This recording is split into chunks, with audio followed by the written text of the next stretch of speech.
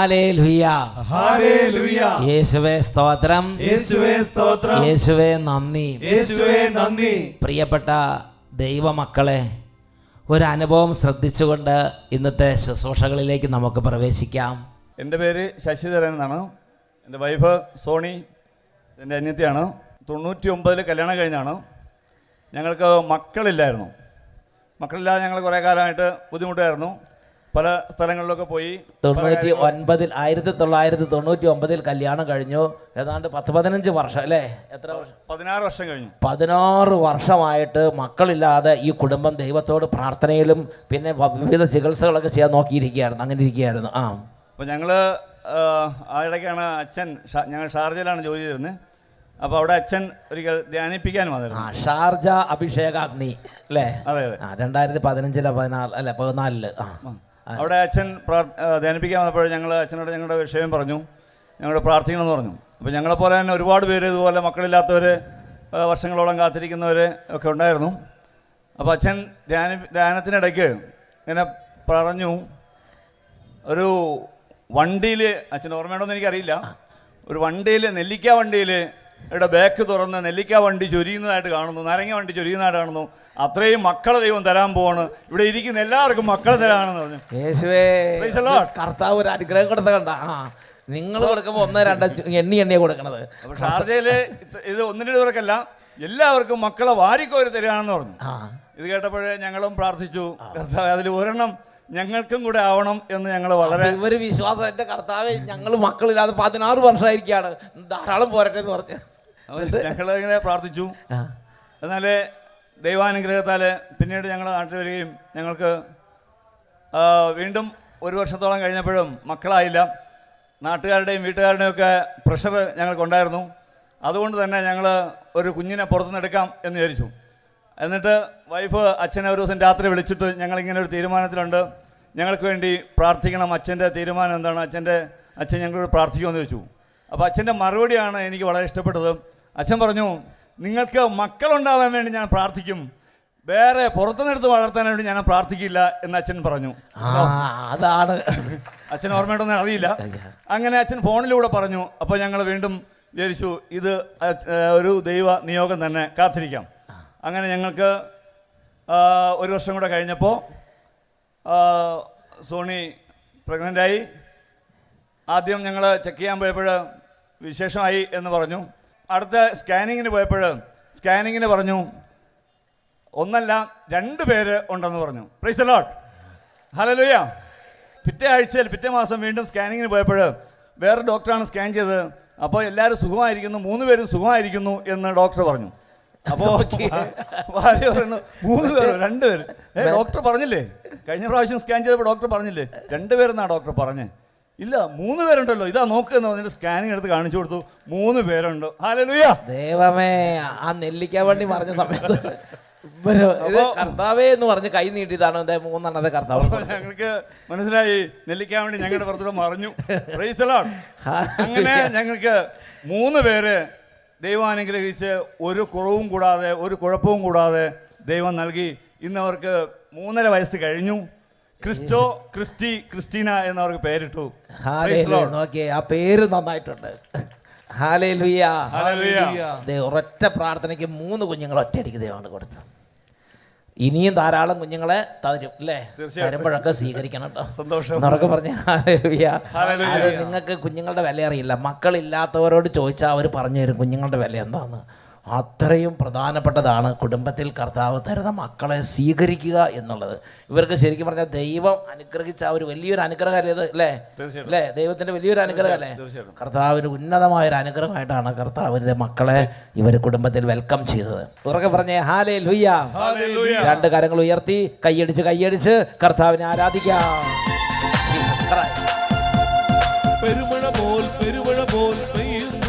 കൈ ഉയർത്തി കൈയടിച്ച്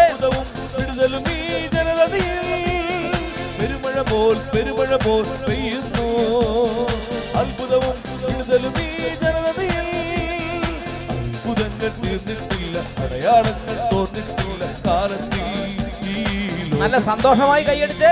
അത്ഭുതങ്ങൾ തീർന്നിട്ടില്ല, അടയാളങ്ങൾ തോന്നിട്ടില്ല. തളരരുത്, കൈ ഉയർത്തി കൈയടിച്ച്. ഈ ലോകത്തിൽ ദൈവശക്തി കുറഞ്ഞിട്ടില്ല, ദൈവത്തിൻ കൈതാന്നിട്ടില്ല ലോകത്തിൽ ഈ കാലത്തിൽ.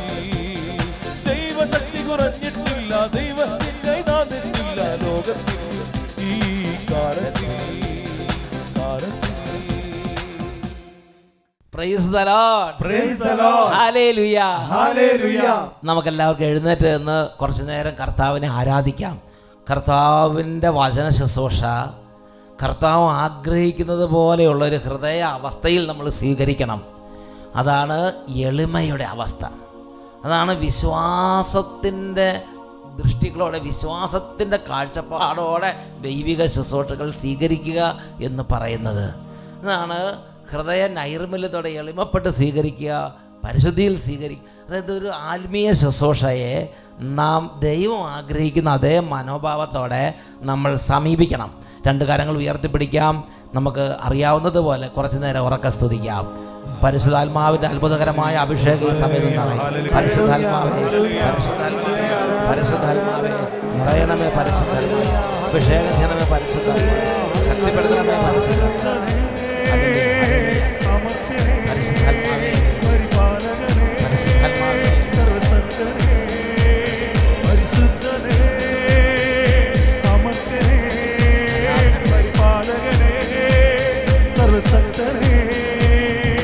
ദൈവത്തിന്റെ ചൈതന്യമേ, ദൈവം തന്നെ ആയവനെ ആരാധന, ആരാധന. ദൈവത്തിന്റെ ചൈതന്യമേ, ദൈവം തന്നെ ആയവനെ ആരാധന, ആരാധന. പരിശുദ്ധാത്മാവേ അങ്ങേക്ക് ആരാധന, വലിയ ആഹ്ലാദത്തോടെ ഒരുമിച്ച്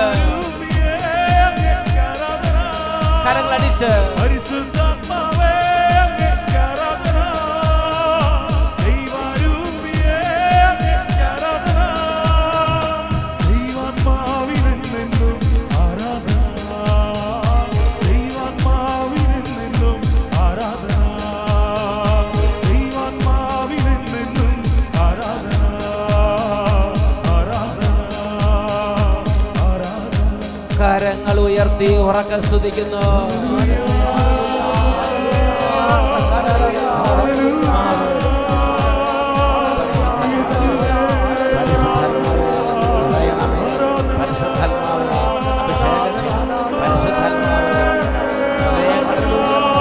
ജീവിതങ്ങളുടെ മേൽ ജ്ഞാനം പകരണം, പ്രകാശങ്ങളും നിറയണം, അന്ധകാരങ്ങൾ നീങ്ങട്ടെ, അടിമത്തങ്ങൾ നീങ്ങട്ടെ, തിന്മയുടെ കോട്ടകൾ തകരട്ടെ, എല്ലാ ഹൃദയങ്ങളുടെ മേലും ഉണർവിന്റെ അഭിഷേകം നിറയട്ടെ. Glory, hallelujah, hallelujah. ആരാധന, ആരാധന, ആരാധന, ആരാധന, ആരാധന, ആരാധന, ആരാധന. Hallelujah, hallelujah, hallelujah, hallelujah. യേശുവേ ആരാധന, ആരാധന, ആരാധന. Praise the Lord, praise the Lord, hallelujah, hallelujah. എല്ലാവരും അവരവരുടെ സീറ്റുകളിലേക്ക് ഇരിക്കുക. പ്രിയപ്പെട്ട സഹോദരങ്ങളെ, യേശയ്യാ പ്രവചനത്തിലെ 59-ാം അധ്യായത്തിൽ 5-ാമത്തെ വാക്യം, book of Isaiah chapter 59 verse 5, അവർ അണലിമുട്ടയിന്മേൽ അടയിരിക്കുകയും ചിലന്തി വല നെയ്യുകയും ചെയ്യുന്നു, അവയുടെ മുട്ട തിന്നുന്നവർ മരിക്കും, മുട്ട പൊട്ടിച്ചാൽ അണലി പുറത്തു വരും. ഇന്നത്തെ നമ്മുടെ ചിന്താവിഷയമാണ് അണലിമുട്ട പൊട്ടിച്ചാൽ അണലി പുറത്തു വരും. ഉച്ചത്തിൽ പറഞ്ഞേ ഹല്ലേലൂയ, ഹല്ലേലൂയ, ഹല്ലേലൂയ, ഹല്ലേലൂയ. പ്രിയപ്പെട്ട സഹോദരങ്ങളെ, ദൈവരാജ്യത്തിൻ്റെ ശുശ്രൂഷയിലാണ് ഒരു വ്യക്തി പങ്കെടുക്കുന്നതെങ്കിലും ആ വ്യക്തിയുടെ ഹൃദയം ദൈവത്തിന് വേണ്ടി തുറക്കുന്നില്ലെങ്കിൽ, ആ വ്യക്തിയുടെ മനസ്സ് ദൈവത്തോട് മത്സരിക്കുന്ന ഒരു മനസ്സാണെങ്കിൽ, അണലിമുട്ടയുടെ മുകളിൽ അടയിരുന്നാൽ അണലി വരുന്നത് പോലെ ദൈവരാജ്യ ശുശ്രൂഷകളിൽ പങ്കെടുത്തു കഴിഞ്ഞാലും അതികഠിനമായ ലോകം കണ്ടിട്ടില്ലാത്ത വിധത്തിലുള്ള ദുഷ്ടത ആ വ്യക്തിയിൽ നിന്ന് പുറത്തു വരും. അത് ദൈവരാജ്യ ശുശ്രൂഷകനാണെങ്കിലും അങ്ങനെ തന്നെ ആയിരിക്കും. പ്രിയപ്പെട്ട ദൈവമക്കളെ, അതുകൊണ്ട് നാം വളരെയധികം ശ്രദ്ധിക്കണം. വചനം കേൾക്കുന്നവർ, കർത്താവായ യേശുക്രിസ്തുവിന്റെ നാമത്തിൽ വിടുതലും സൗഖ്യവും പ്രാപിക്കുന്നവർ, അതിനുവേണ്ടി ആഗ്രഹിക്കുന്നവർ, ധ്യാനങ്ങൾ കൂടുമ്പോൾ അല്ലെങ്കിൽ ദേവാലയത്തിലേക്ക് പോകുമ്പോൾ, വിശുദ്ധ കുർബാനയിൽ പങ്കെടുക്കുമ്പോൾ, വിശുദ്ധ കുമ്പസാരം, ഓരോ ദൈവിക കാര്യങ്ങളും, ദേവാലയത്തോട് ബന്ധപ്പെട്ട ദൈവരാജ്യത്തിൻ്റെ ശുശ്രൂഷകൾ, ദൈവവചന ശുശ്രൂഷകൾ, അതർഹിക്കുന്ന വിധമുള്ള ദൈവഭയത്തോടും ദൈവികമായ ഒരു അന്തരീക്ഷത്തിലും നാം അതിനെ സമീപിക്കുന്നില്ലെങ്കിൽ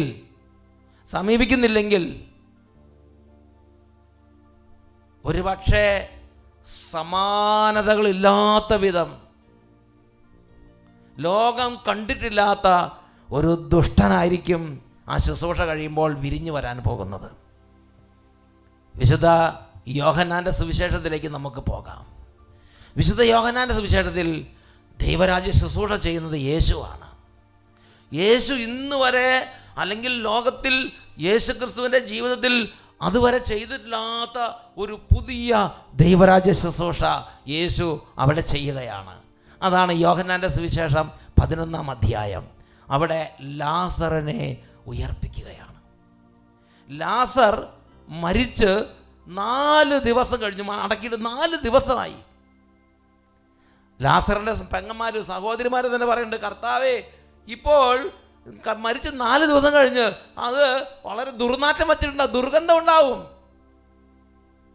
കർത്താവ് പറഞ്ഞു, വിശ്വസിക്കുന്നെങ്കിൽ നീ അത്ഭുതം ദർശിക്കുമെന്ന് ഞാൻ നിന്നോട് പറഞ്ഞിട്ടില്ലേ എന്ന് പറഞ്ഞ് ലാസറിൻ്റെ കുഴിമാടത്തിങ്കലേക്ക് നീങ്ങുന്ന കർത്താവ് അവിടെ ചെന്ന് ഉച്ചത്തിൽ പിതാവായ ദൈവത്തെ വിളിച്ചിട്ട്, ലാസറേ പുറത്തു വരൂ എന്ന് ദൈവമായ പിതാവിൻ്റെ മഹത്വത്തിന് വേണ്ടി ഉച്ചത്തിൽ കൽപ്പിക്കുന്ന കർത്താവ്. മരിച്ച ലാസർ ജീവനോടെ കല്ലറയ്ക്ക് പുറത്തേക്ക് വരുന്ന അതിമഹത്തായ ഒരു ദൈവിക ഇടപെടൽ. പ്രിയപ്പെട്ട സഹോദരങ്ങളെ, യേശുവിൻ്റെ ശുശ്രൂഷ ജീവിതത്തിലെ അതിപ്രധാനമായ ഒരു അടയാളം അന്ന് അവിടെ ആ ജനങ്ങളുടെ മുമ്പിൽ കർത്താവ് വെളിപ്പെടുത്തി. എന്നാൽ ഈ ശുശ്രൂഷ സ്വീകരിച്ചവർ, ഈ ശുശ്രൂഷയെക്കുറിച്ചുള്ള വാർത്ത കേട്ടവർ, അവർ എന്താണ് വിരിഞ്ഞു വന്നത്? ഒരു വലിയ ഗണം ആളുകൾക്ക് അതിനുശേഷം വളരെ സന്തോഷം, ആനന്ദം. അവർ ആനന്ദിച്ച് ഈശോയെ കാണണം, അത്ഭുതങ്ങൾ, ആ സംഭവം, ആ സ്ഥലം കാണണം, ആ വ്യക്തിയെ കാണണം. അവരുടെ ഹൃദയം വലിയ തുടിപ്പിലാണ്, ദൈവികമായ ആനന്ദത്തിലാണ്. വിശുദ്ധ യോഹന്നാൻ്റെ സുവിശേഷം 12-ാം അധ്യായം 9-10 വാക്യങ്ങൾ. അവിടെ എന്താ കാണുന്നത്? യേശു അവിടെ ഉണ്ടെന്നറിഞ്ഞ് വലിയ ഒരു ഗണം യഹൂദർ അവിടേക്ക് വന്നു. അവർക്ക് യേശുവിനെ കാണണം, യേശുവിൻ്റെ കൂടെ കുറച്ച് നേരം ഇരിക്കണം, കുറച്ച് നേരം സമയം അവിടെ സ്പെൻഡ് ചെയ്യണം.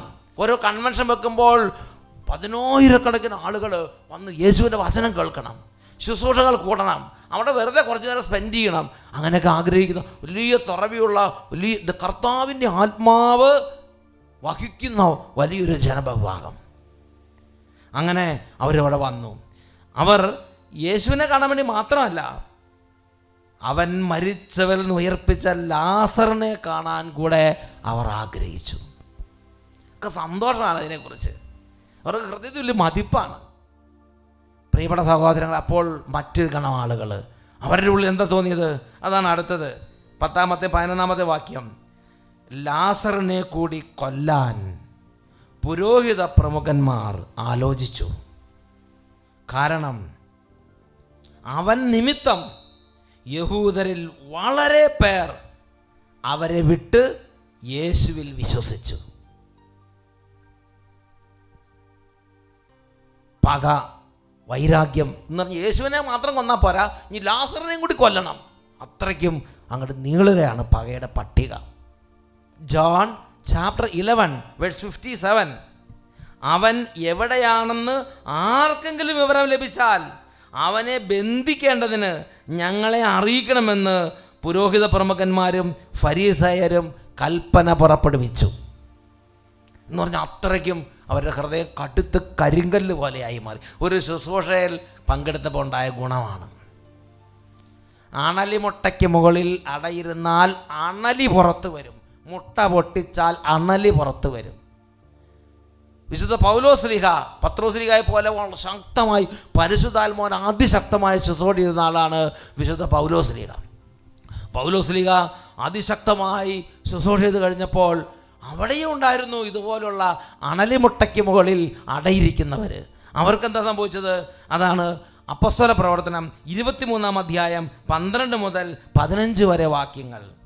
പ്രഭാതമായപ്പോൾ യഹൂദർ ഗൂഢാലോചന നടത്തി. പൗലോസിനെ വധിക്കുന്നത് വരെ ഞങ്ങൾ ഒന്നും തിന്നുകയോ കുടിക്കുകയോ ചെയ്യുകയില്ലെന്ന് അവർ ശപഥം ചെയ്തു. 40-ലധികം പേർ ചേർന്നാണ് ഈ ഗൂഢാലോചന നടത്തിയത്. അവർ പുരോഹിത പ്രമുഖന്മാരെയും ജനപ്രമാണികളെയും സമീപിച്ച് പറഞ്ഞു, ഞങ്ങൾ പൗലോസിനെ കൊല്ലുന്നത് വരെ ഭക്ഷണം കഴിക്കുകയില്ലെന്ന് ശപഥം ചെയ്തിരിക്കുകയാണ്. അവനെ സംബന്ധിക്കുന്ന കാര്യങ്ങൾ കൂടുതൽ സൂക്ഷ്മമായി അന്വേഷിക്കുന്നതിന് എന്ന വ്യാജേന അവനെ നിങ്ങളുടെ അടുക്കൽ കൊണ്ടുവരാൻ നിങ്ങൾ സംഘം മുഴുവൻ ഒന്നിച്ച് സഹസ്രാധിപനോട് ആവശ്യപ്പെടുവിൻ. ഇവിടെ എത്തുന്നതിന് മുമ്പ് തന്നെ അവനെ കൊല്ലാൻ ഞങ്ങൾ ഒരുങ്ങിയിരിക്കുകയാണ്. നോക്കുക, ഒരു പറ്റം ജനങ്ങളുടെ ഹൃദയത്തിൽ പൗലോസ്ലീഹയുടെ ശുശ്രൂഷ പങ്കെടുത്തപ്പോൾ ഉണ്ടായ ഒരു അവരുടെ മുട്ട വിരിഞ്ഞു വന്നതാണ് ഇതിങ്ങനെ. അണലി മുട്ട അടയിരുന്ന് മുട്ട പൊട്ടിച്ചാൽ അണലി പുറത്തു വരും. പ്രിയപ്പെട്ട ദൈവമക്കളെ, നമ്മൾ ചിന്തിക്കണം.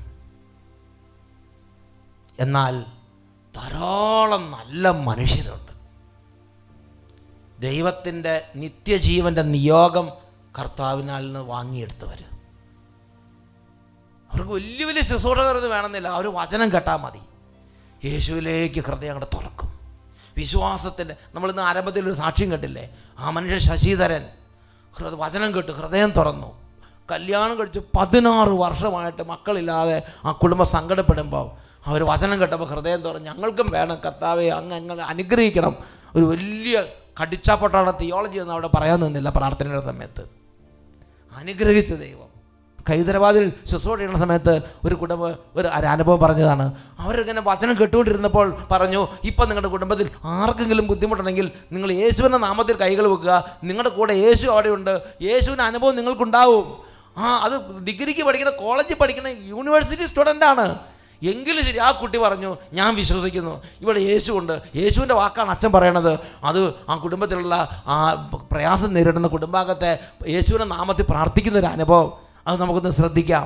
എൻ്റെ പേര് മരിയ. ഞാൻ ബോയിൻപള്ളിയിൽ നിന്ന് വന്നു. എൻ്റെ അച്ഛമ്മയ്ക്ക് സൗഖ്യം കിട്ടിയ സാക്ഷ്യം പറയാനാണ് വന്നേക്കണേ. 2015 അച്ഛമ്മയ്ക്ക് ബ്രെയിൻ ക്ലോട്ട് ആയിരുന്നു. സോ അത് കാരണം ഭ്രാന്ത് പിടിച്ച പോലെ സംസാരിക്കുമായിരുന്നു. അച്ഛമ്മയുടെ ബ്ലഡ് ക്ലോട്ട് ആയി അല്ലേ? ബ്രെയിനില്, തലയിൽ ബ്ലഡ് ക്ലോട്ട് ആയി അല്ലേ? ബ്ലഡ് ക്ലോട്ട് ആയപ്പോൾ അച്ഛമ്മ ഭ്രാന്തിയെ പോലെ സംസാരിക്കുക. നല്ല പ്രായമുള്ള അച്ഛമ്മയായിരിക്കും അല്ലേ? 91 വയസ്സുണ്ടായിരുന്നു. അന്ന് 91 വയസ്സുണ്ടായിരുന്നു. അപ്പോൾ ഈ ബ്ലഡ് തലയിൽ ക്ലോട്ട് ആയപ്പോൾ അച്ഛമ്മ പിച്ചും പേയും പറയാൻ തുടങ്ങി, ഭ്രാന്തിയെ പോലെ സംസാരിക്കാൻ തുടങ്ങി. എന്നിട്ട് വീട്ടിൽ നിന്ന് ഇറങ്ങി പോവായിരുന്നു, ഒരു സ്ഥലത്ത് ഇരിക്കത്തില്ലായിരുന്നു. ഇങ്ങനെ സദാ ഇങ്ങനെ ആകെ ഒരു പിച്ചും പേയും അവസ്ഥയായിരുന്നു. പ്രായമുള്ള അമ്മയാണ്, അച്ഛമ്മയാണ്. അപ്പൊ മെയ് മാസത്തിൽ ആദ്യമായിട്ടായിരുന്നു 2015 അഭിഷേകാഗ്നി അന്ന് ആദ്യമായിട്ട് കാണാൻ പോവായിരുന്നു. അന്ന് 2015 ആരോ ഇവരോട് പറഞ്ഞു, ഷാലോം ചാനലിലൂടെ അഭിഷേകാഗ്നി എന്ന് പറഞ്ഞൊരു പ്രോഗ്രാം ഉണ്ട്, വീട്ടിൽ ഇരുന്ന് കാണാം. അപ്പൊ ഇവർ ആദ്യമായിട്ടാണ് അന്ന് കണ്ടത് അല്ലേ? ഫസ്റ്റ് ആയിട്ട് അന്ന് അഭിഷേകാഗ്നി കാണുകയാണ്. അന്നത്തെ എപ്പിസോഡിന്റെ പേര് രോഗികളുടെ നാഥൻ എന്നായിരുന്നു. അത് കൃത്യം കുട്ടി ഓർത്തിരിക്കണം. നല്ല കുട്ടി, ബെസ്റ്റ് കുട്ടി. പറഞ്ഞോ. അപ്പൊ അച്ഛൻ പറഞ്ഞ് ആർക്കെങ്കിലും അസുഖം ഉണ്ടെങ്കിൽ അവരുടെ അടുത്തുള്ളവര് അവരുടെ തലയെ തൊട്ട് പ്രാർത്ഥിക്കാൻ. അപ്പൊ നിങ്ങൾ ഇപ്പോൾ ഈ ശുശ്രൂഷയിൽ കൂടിക്കൊണ്ടിരിക്കുമ്പോൾ നിങ്ങളുടെ കുടുംബത്തിൽ ആർക്കെങ്കിലും എന്തെങ്കിലും രോഗങ്ങളോ ബുദ്ധിമുട്ടോ ഉണ്ടെങ്കിൽ ഇപ്പോൾ തന്നെ നിങ്ങൾ യേശുവിന്റെ നാമത്തിൽ അവരുടെ മേൽ കൈകൾ വെക്കുക. യേശു സുഖപ്പെടുത്തും എന്ന് ടെലിവിഷനിലൂടെ അച്ഛൻ പറഞ്ഞു. അച്ഛമ്മയുടെ അടുത്ത് ഞാൻ ഇരിക്കുവായിരുന്നു. ഇത് കേട്ടോണ്ട് ഈ കുട്ടി അച്ഛമ്മയുടെ അടുത്തിരിക്കുക. അപ്പൊ അച്ഛമ്മയുടെ തലയെ തൊട്ടപ്പം എൻ്റെ കയ്യെ കറണ്ട് അടിക്കണ പോലെ തോന്നി. അപ്പോൾ തന്നെ ഈ കുട്ടി എഴുന്നേറ്റ് അച്ഛമ്മയുടെ തലയിലേക്ക് കൈ വെച്ചു. അച്ഛൻ ടെലിവിഷനിലൂടെ പറഞ്ഞ സമയത്ത് തന്നെ ഈ കുട്ടിയാൾക്ക് ഒരു ദൈവശക്തി ഉണ്ടായി. ഈ കുട്ടി എഴുന്നേറ്റ് അച്ഛമ്മയുടെ തലയെ കൈ വെച്ചു. അച്ഛമ്മ ഭ്രാന്തിയെ പോലെ സംസാരിക്കുകയും പിച്ചും പേയും പറയും, എഴുന്നേറ്റ് നടക്കുകയും അങ്ങനെ പുറത്തേക്ക് ഇറങ്ങി പോവുകയൊക്കെ ചെയ്യുന്ന അവസ്ഥയായിരുന്നു, ബ്ലഡ് ക്ലോട്ടായിട്ട്. അപ്പൊ എന്ത് ചെയ്തു? ഈ കുട്ടി എഴുന്നേറ്റ് അച്ഛമ്മയുടെ തലയിലേക്ക് യേശുവിന്റെ നാമത്തിൽ കൈകൾ വെച്ചു. ആ സമയത്ത് തന്നെ കയ്യിൽ നിന്ന് കറണ്ട് അടിക്കുന്ന ഒരു അനുഭവം അച്ഛമ്മയുടെ തല മൊത്തം ചൂടായി. ആ സമയത്ത് അച്ഛമ്മയുടെ തല മൊത്തം ചൂടായി. ഡോക്ടർമാരൊക്കെ ഇനി ഒന്നും ചെയ്യാൻ പറ്റില്ല, ഇത്രയും പ്രായമായുണ്ടെന്ന് പറഞ്ഞ. പക്ഷെ പിറ്റേ ദിവസം തൊട്ട് അച്ഛമ്മ ഒരു കുഴപ്പമില്ലാതെ ഇരിക്കുമായിരുന്നു. അന്ന് രാത്രിക്ക് ഈ കുട്ടി കൈകൾ വെച്ചു. പിറ്റേ ദിവസം നേരം വെളുത്ത് നോക്കുമ്പോ അച്ഛമ്മയ്ക്ക് ഒരു കുഴപ്പമില്ല. പറയുന്നില്ല, ഇറങ്ങി ഓടിപ്പോയി നടക്കുന്നില്ല, അങ്ങോട്ടും ഇങ്ങോട്ടും ഭ്രാന്ത് പിടിച്ച് ഓടുന്ന പോലെ ഓടുന്നില്ല, ഒന്നുമില്ല. അല്ലേ? ഡോക്ടർമാർ അതിനെ മിറക്കിൾ എന്നാ വിളിച്ച. ഡോക്ടർമാര് കൊണ്ട് കാണിച്ച് എന്താ ഡോക്ടറെ ഇത് സംഭവിച്ചതെന്ന് ഇത് പറഞ്ഞ് ഡോക്ടർമാർ പറഞ്ഞത് എന്താണെന്നറിയില്ല, ഒരു മിറക്കിൾ സംഭവിച്ചതാണ്, ഇപ്പൊ പെർഫെക്റ്റ്ലി ക്ലിയർ ആണെന്ന് ഡോക്ടർമാര് പറഞ്ഞു. ഇപ്പൊ 96 years ആയി. ഇപ്പൊ എത്ര വയസ്സായി? 96. ഇപ്പൊ 96 വയസ്സായി. ഒരു കുഴപ്പമില്ല, പയർമണി പോലെ നടക്കുന്നുണ്ട്. ആ അച്ഛമ്മയ്ക്ക് ഒരു കുഴപ്പമില്ല. ഇപ്പൊ പിന്നെ 5 വർഷം 4 വർഷമായോ? 5 വർഷം. 5 വർഷമായി. ഇതുവരെ പിന്നെ കുഴപ്പമില്ല അല്ലേ? ഇല്ല. അവർക്ക് പറഞ്ഞേ ഹല്ലേലൂയ, ഹല്ലേലൂയ, ഹല്ലേലൂയ, ഹല്ലേലൂയ. പിന്നെ ഒരു കുഴപ്പമില്ല. Praise the Lord, praise the Lord, hallelujah, hallelujah. ഇവിടെ എന്താണ് നമ്മൾ ശ്രദ്ധിക്കുന്നത്? ഇതാ ഒരു കുടുംബം കർത്താവിൻ്റെ വചനം കേട്ടപ്പോൾ ജീവിക്കുന്ന ദൈവത്തിൻ്റെ വചനം, സ്വർഗത്തിൻ്റെ വചനം ഭൂമിയിലെ ആര് പറയണം എന്ത് പറയണമെന്ന് അവർക്ക് വിഷയമല്ല. അവർ ടെലിവിഷനിൽ ഹൈദരാബാദിൽ ഇരുന്ന് കേൾക്കുകയാണ് കുടുംബം. ആദ്യമായിട്ട് കേട്ടപ്പോൾ തന്നെ കർത്താവേ ഞാൻ എന്തു ചെയ്യണം, ഞങ്ങൾ വിശ്വസിക്കുന്ന കർത്താവേ. അവരുടെ ഹൃദയം കർത്താവിന് വേണ്ടി തുറന്നു, ദൈവരാജ്യത്തിന് വേണ്ടി ഹൃദയം തുറന്നു. അപ്പോൾ ആ കർത്താവിൻ്റെ ശുശ്രൂഷയിൽ പറഞ്ഞു, ഇതാ യേശു ഈ വചനങ്ങൾ അടയാളങ്ങൾ വഴി സ്ഥിരീകരിക്കാൻ പോവുകയാണ്. യേശു ദൈവപുത്രനാണെന്നും യേശു ക്രിസ്തുവിനെ ഇന്ന് ഹൃദയം കൊണ്ട് സ്വീകരിച്ചാൽ നിങ്ങളുടെ ആത്മാവ് നിത്യജീവൻ പ്രാപിക്കുമെന്നും നിങ്ങൾ പാപവഴികൾ ഉപേക്ഷിച്ച് യേശു ക്രിസ്തുവിനെ രക്ഷിതാവ് ആദരവായി സ്വീകരിച്ച് ജീവിക്കുന്ന ദൈവത്തെ ആരാധിക്കുന്നവരായി മാറുവിൻ എന്നും അതിന് അടയാളമായി ഇപ്പോൾ പ്രാർത്ഥിക്കുക എന്ന് പറഞ്ഞു. അപ്പോൾ ആ കുട്ടി അത് സ്വീകരിച്ചു. പിതാവേ യേശുവിൻ്റെ നാമത്തെ മഹത്വപ്പെടുത്താൻ ഇപ്പോൾ ഈ ഒരു അടയാളം ഇവിടെ സംഭവിക്കട്ടെ എന്ന് പറഞ്ഞ് ആ കുടുംബാംഗത്തിൻ്റെ മേൽ കൈകൾ വെച്ച് യേശു ക്രിസ്തുവിനെ നാമത്തെ മഹത്വപ്പെടുത്താൻ പിതാവായ ദൈവം അവിടെ അത്ഭുതം. യേശു അവരുടെ കൂടെ സഞ്ചരിക്കാൻ തുടങ്ങി. പ്രിയപ്പെട്ട സഹോദരങ്ങളെ, ഒരു ശുശ്രൂഷ കഴിഞ്ഞ് പോകുമ്പോൾ യേശു നമ്മൾ ഒരുമിച്ചാണ് പിന്നെ പോകുന്നത്. ആ ശുശ്രൂഷ കഴിഞ്ഞു അവർ നീങ്ങി, ഈശോയും അവരുടെ കൂടെ ഒരുമിച്ച്. അപ്പോസ്തലന്മാരുടെ കാലഘട്ടത്തിൽ അപ്പോസ്തലന്മാർ സഞ്ചരിച്ചപ്പോൾ എങ്ങനെ യേശു അവരുടെ കൂടെ മൂവ് ചെയ്തുവോ അതുപോലെ ശുശ്രൂഷ കഴിഞ്ഞു ആ യൂണിവേഴ്സിറ്റി സ്റ്റുഡൻറ്റ് മൂവ് ചെയ്തു, പ്രാർത്ഥിച്ചു, ഇടപെട്ടു. അവിടെ യേശു കൂടെ നിന്ന് യേശു ഞാനിവിടെ ഉണ്ട് എന്ന് പറഞ്ഞ് അത് അടയാളങ്ങൾ വഴി സ്ഥിരീകരിച്ചു. പ്രിയപ്പെട്ട ദൈവമക്കളെ, ഇത് വളരെ പ്രധാനപ്പെട്ടൊരു കാര്യം. അവനവൻ എങ്ങനെയാണ് ഒരു ശുശ്രൂഷയെ സമീപിക്കുന്നത് എന്നത് വളരെ പ്രധാനപ്പെട്ട ഒരു കാര്യമാണ്. ഹെബ്രായ ലേഖനത്തിൽ 13-ാമത്തെ അധ്യായത്തിൽ 17-ാമത്തെ വാക്യത്തിൻ്റെ അവസാന ഭാഗം, 17-ാമത്തെ വാക്യം മേലധികാരത്തെ അനുസരിക്കണമെന്നും അനുസരിക്കുന്നില്ലെങ്കിൽ വരുന്ന പല ഉപദ്രവങ്ങളെക്കുറിച്ചാണ് പറയുന്നത്. എനിക്കതിൻ്റെ അവസാനത്തെ സെൻറ്റൻസ് എൻ്റെ ഹൃദയത്തെ ടച്ച് ചെയ്തു. അതിങ്ങനെയാണ് വായിക്കണത്, അല്ലെങ്കിൽ അവരുടെ ശുശ്രൂഷ നിങ്ങൾക്ക് പ്രയോജനരഹിതമായിരിക്കും. പ്രിയപ്പെട്ട സഹോദരങ്ങളെ, ഒരേ ശുശ്രൂഷ ഒരേ സ്ഥലത്ത് രണ്ടുപേരും ഒരുമിച്ച് കൂടുകയാണെന്ന് വിചാരിക്കുക. ഓരോരുത്തരുടെ ഹൃദയത്തിൻ്റെ നിലപാടനുസരിച്ച് ആ ശുശ്രൂഷ ഒന്നുകിൽ അണലിപ്പാമ്പ് വിരിക്കുന്ന ശുശ്രൂഷയായി മാറും, അല്ലെങ്കിൽ നിറച്ചും ദൈവാനുഭവം ജീവിക്കുന്ന ദൈവപുത്രനായ യേശുവിനെ നമുക്ക് ജീവിതത്തിൽ കണ്ടുമുട്ടുന്ന ശുശ്രൂഷയായിട്ട് മാറും. ശുശ്രൂഷ കഴിച്ച് പോകുമ്പോൾ ദൈവപുത്രൻ നമ്മുടെ കൂടെ വരും, അങ്ങനത്തെ ഒരു ശുശ്രൂഷയായിട്ട് മാറാം. അല്ലെങ്കിൽ അണലിമുട്ടയ്ക്ക് അടയിരുന്ന് അണലിപ്പാമ്പിനെ വിരിക്കുന്നത് പോലുള്ള ഒരു അനുഭവവും അതേ ശുശ്രൂഷ തന്നെ നമുക്ക് പ്രദാനം ചെയ്യാം. നമ്മൾ വളരെ വളരെ ഈ കാര്യത്തെക്കുറിച്ച് ചിന്തിക്കണം. ഈ സമയത്ത് പരിശുദ്ധ കുർബാന എഴുന്നള്ളിച്ച് വെച്ച് നമുക്ക് യേശുവിൻ്റെ ശുശ്രൂഷ, ദൈവരാജ്യത്തിൻ്റെ ശുശ്രൂഷ, ആ ശുശ്രൂഷയോട് ബഹുമാനപൂർണമായൊരു മനോഭാവത്തോടെ ആ ശുശ്രൂഷയെ സമീപിക്കാൻ, നിത്യജീവൻ വേണമെന്ന ആഗ്രഹത്തോടെ ആ ശുശ്രൂഷയെ സമീപിക്കാൻ ഒരനുഗ്രഹം ഇന്ന് നമുക്ക് പ്രാർത്ഥിക്കാം.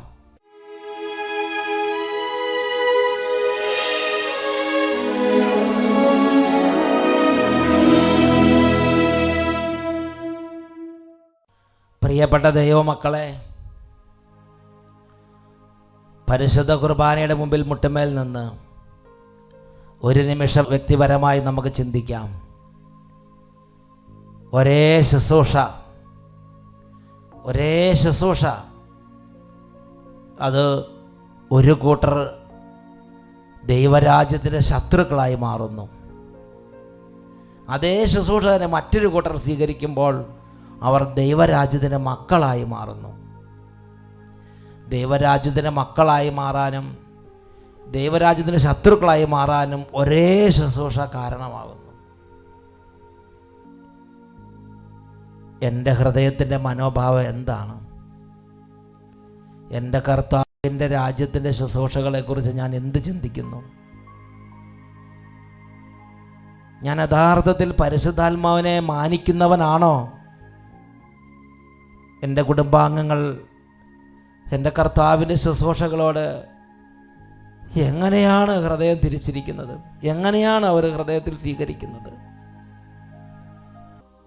നമ്മുടെ കർത്താവിന് മുമ്പിൽ കൃപയ്ക്ക് വേണ്ടി നമുക്ക് പ്രാർത്ഥിക്കാം. ദൈവമേ, കുടുംബത്തിൻ്റെ മേൽ കൃപ തൂകണമേ.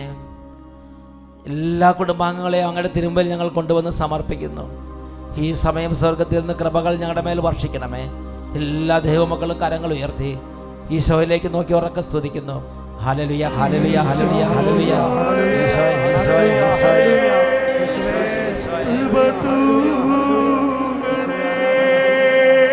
എല്ലാ ദൈവമക്കളും